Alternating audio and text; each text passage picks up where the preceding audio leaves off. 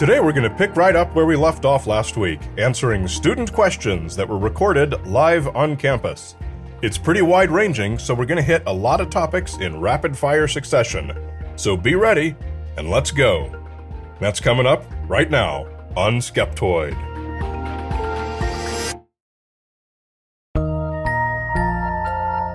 Are you ready to take your Skeptoid experience to the next level? Head on over to skeptoid.com/go-premium to become a proud member and unlock a world of exclusive benefits. Picture this: ad-free listening and extended versions of every new episode, diving deep into the mysteries and real truth without interruption. Take this opportunity to elevate your journey and join the Skeptoid community today. skeptoid.com/go-premium.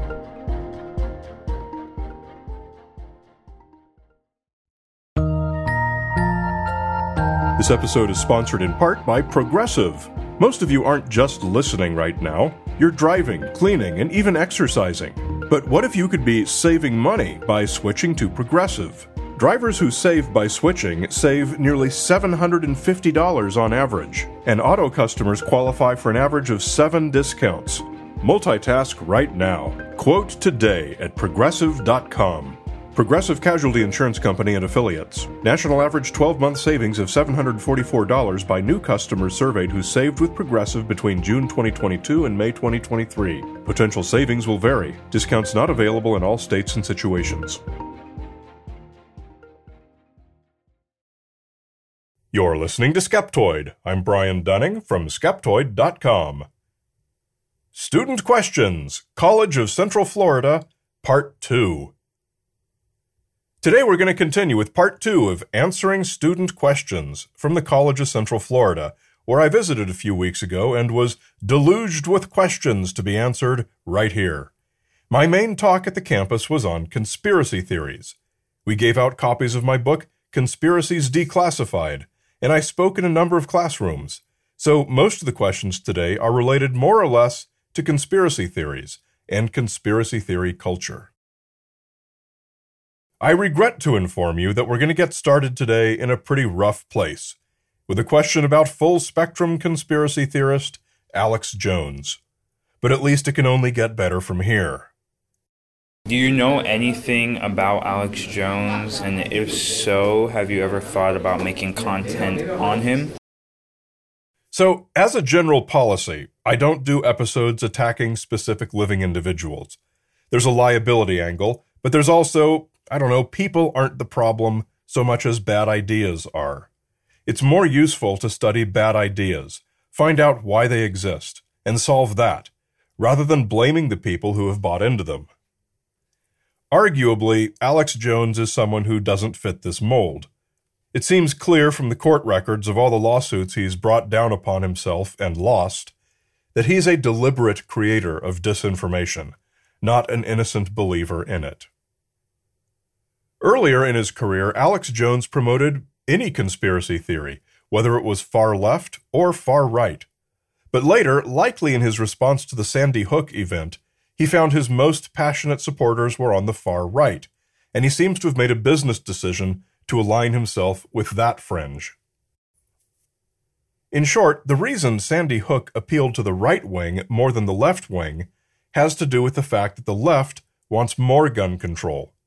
Alex Jones's narrative is that Sandy Hook was staged by the government to fire up anti-gun sentiment and make it easier for the government to seize all privately owned firearms. This would be an affront to the right, which favors less gun control. So Alex Jones immediately became a darling of the right, and that's where he's stayed. My sympathies to that group. Next, we have a question regarding a famous ghost story from Tennessee. The basis behind the Bell Witch Cave in Tennessee. Even though this one wasn't exactly in the form of a question, we'll still allow it. The Bell Witch is a very famous ghost story about an invisible witch that harassed the Bell family in the early 1800s, and even includes an apocryphal anecdote that the future U.S. President Andrew Jackson passed through and was chased away by the witch. There's a complete Skeptoid episode on the Bell Witch, episode number 118, and it's a fun one. You should check it out. So about this cave. There is indeed a natural cave not too far away from the Bell family homestead. It's privately owned and operated, open for cave tours, and was cleverly named the Bell Witch Cave by its original operators, in order to capitalize off the legend. No caves played any role in the original Bell Witch stories, despite everything you'll read today. All the cave adventures by the Bell children are fictional and were written many years after the actual events to promote cave tours, nothing more. And speaking of being fictional, as you'll learn if you check out the full Skeptoid episode, substantial historical and documentary investigation has been done by many talented researchers over the years, and it turns out that virtually the entire Bell Witch mythology was the invention of one newspaper editor who novelized it. That detective story, the story of how we learned that it was fiction, is really the best part of the legend. So you can probably visit the cave without serious concerns of witchcraft. Next, a question that is a true sign of the times. Does echo chambers boost the strength and the size of all of these conspiracy theories? Absolutely. Echo chambers are like the gas stations where conspiracy theories stay fueled up. Echo chambers take many forms: online communities, circles of actual real-world friends, even certain TV channels. They're places where everyone believes the same things, and everyone repeats versions of events that thrive in that ideological environment. Being in any echo chamber is sure to instill and reinforce both your conspiratorial tendencies and specific narratives, usually false ones, because these communities thrive best when the content is the most extreme. How to avoid? Well, get out of that comfort zone of content tailor-made to outrage you. Try to keep people around you with whom you disagree, and practice living with peaceful disagreement. Unless you're doing that, you probably believe a lot of stuff that's false. Head on over to Skeptoid.com/store and explore the Skeptoid store where curiosity meets cool. We have books, socks, shirts, hoodies, and more. Check out our slick new Bigfoot design, where the mystery of this legendary cryptid never looked so good. And while you're here, don't forget to grab a Skeptoid USB drive, your portal to all episodes and all our movies, now including the UFO movie They Don't Want You to See. That's not all we have planned. We have a lineup of way more cool stuff coming soon. So head on over, Skeptoid.com/store, and snag your swag.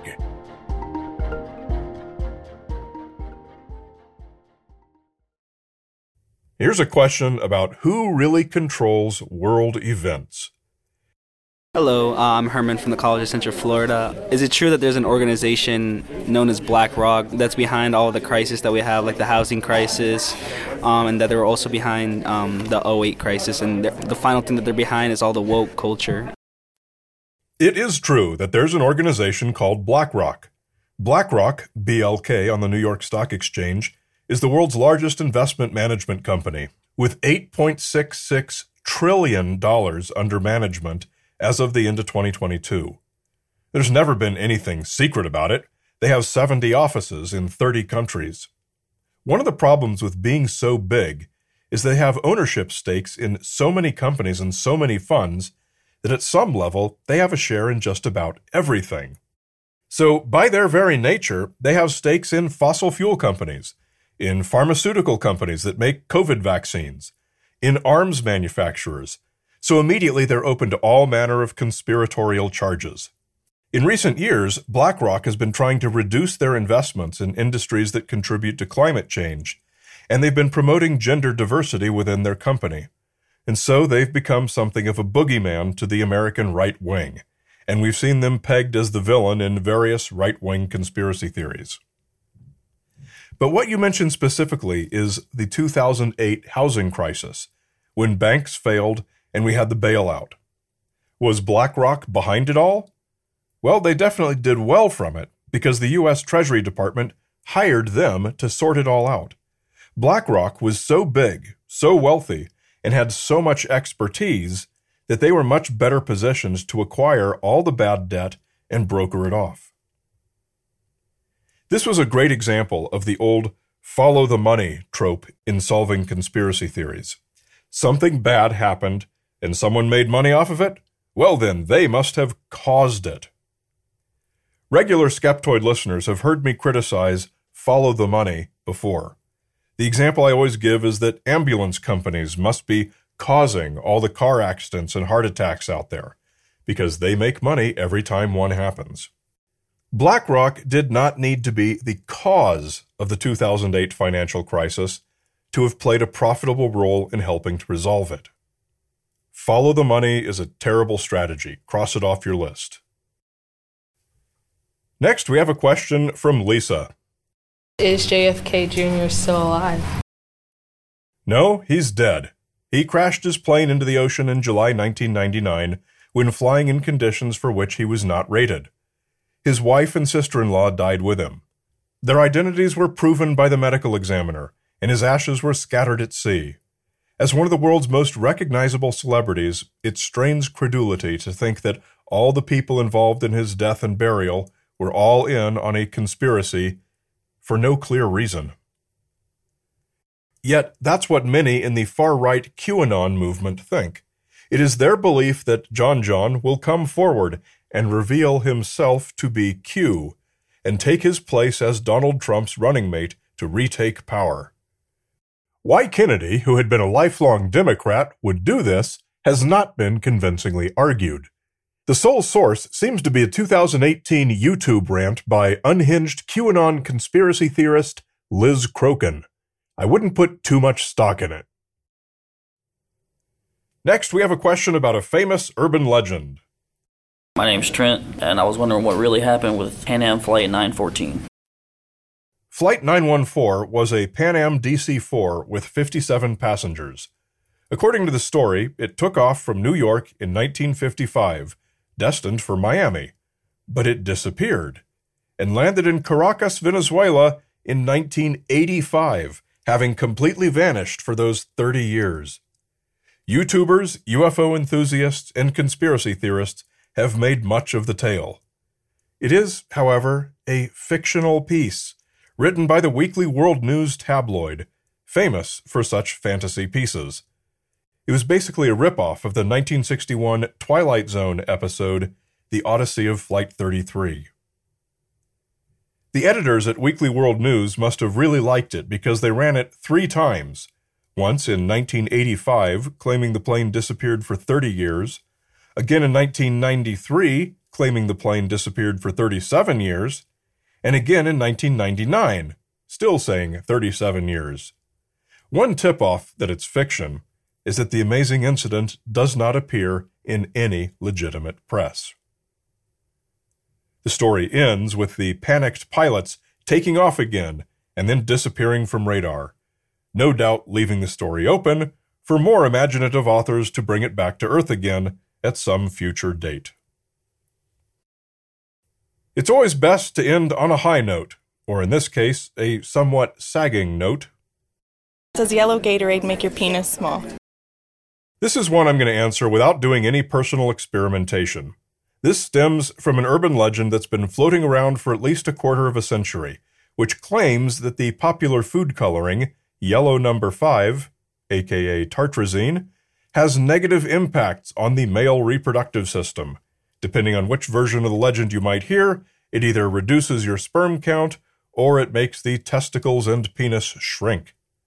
Originally, the urban legends always mentioned Mountain Dew, but yellow number 5 is one of the most common food colorings out there, and it's in many, many foods, including yellow Gatorade.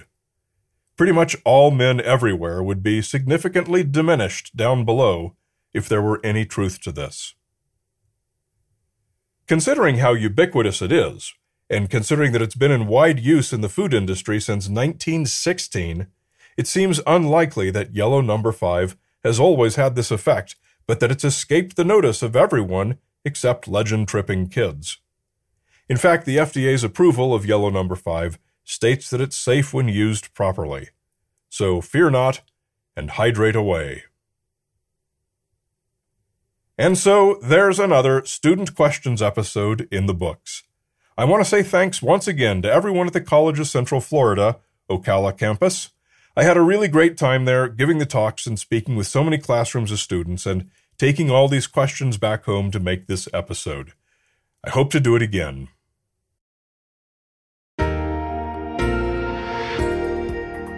A great big Skeptoid shout-out to our premium supporters who make all of this possible, like Dawn D., Beth Wan, Ronald Hayden, and Brett and his lad Jared.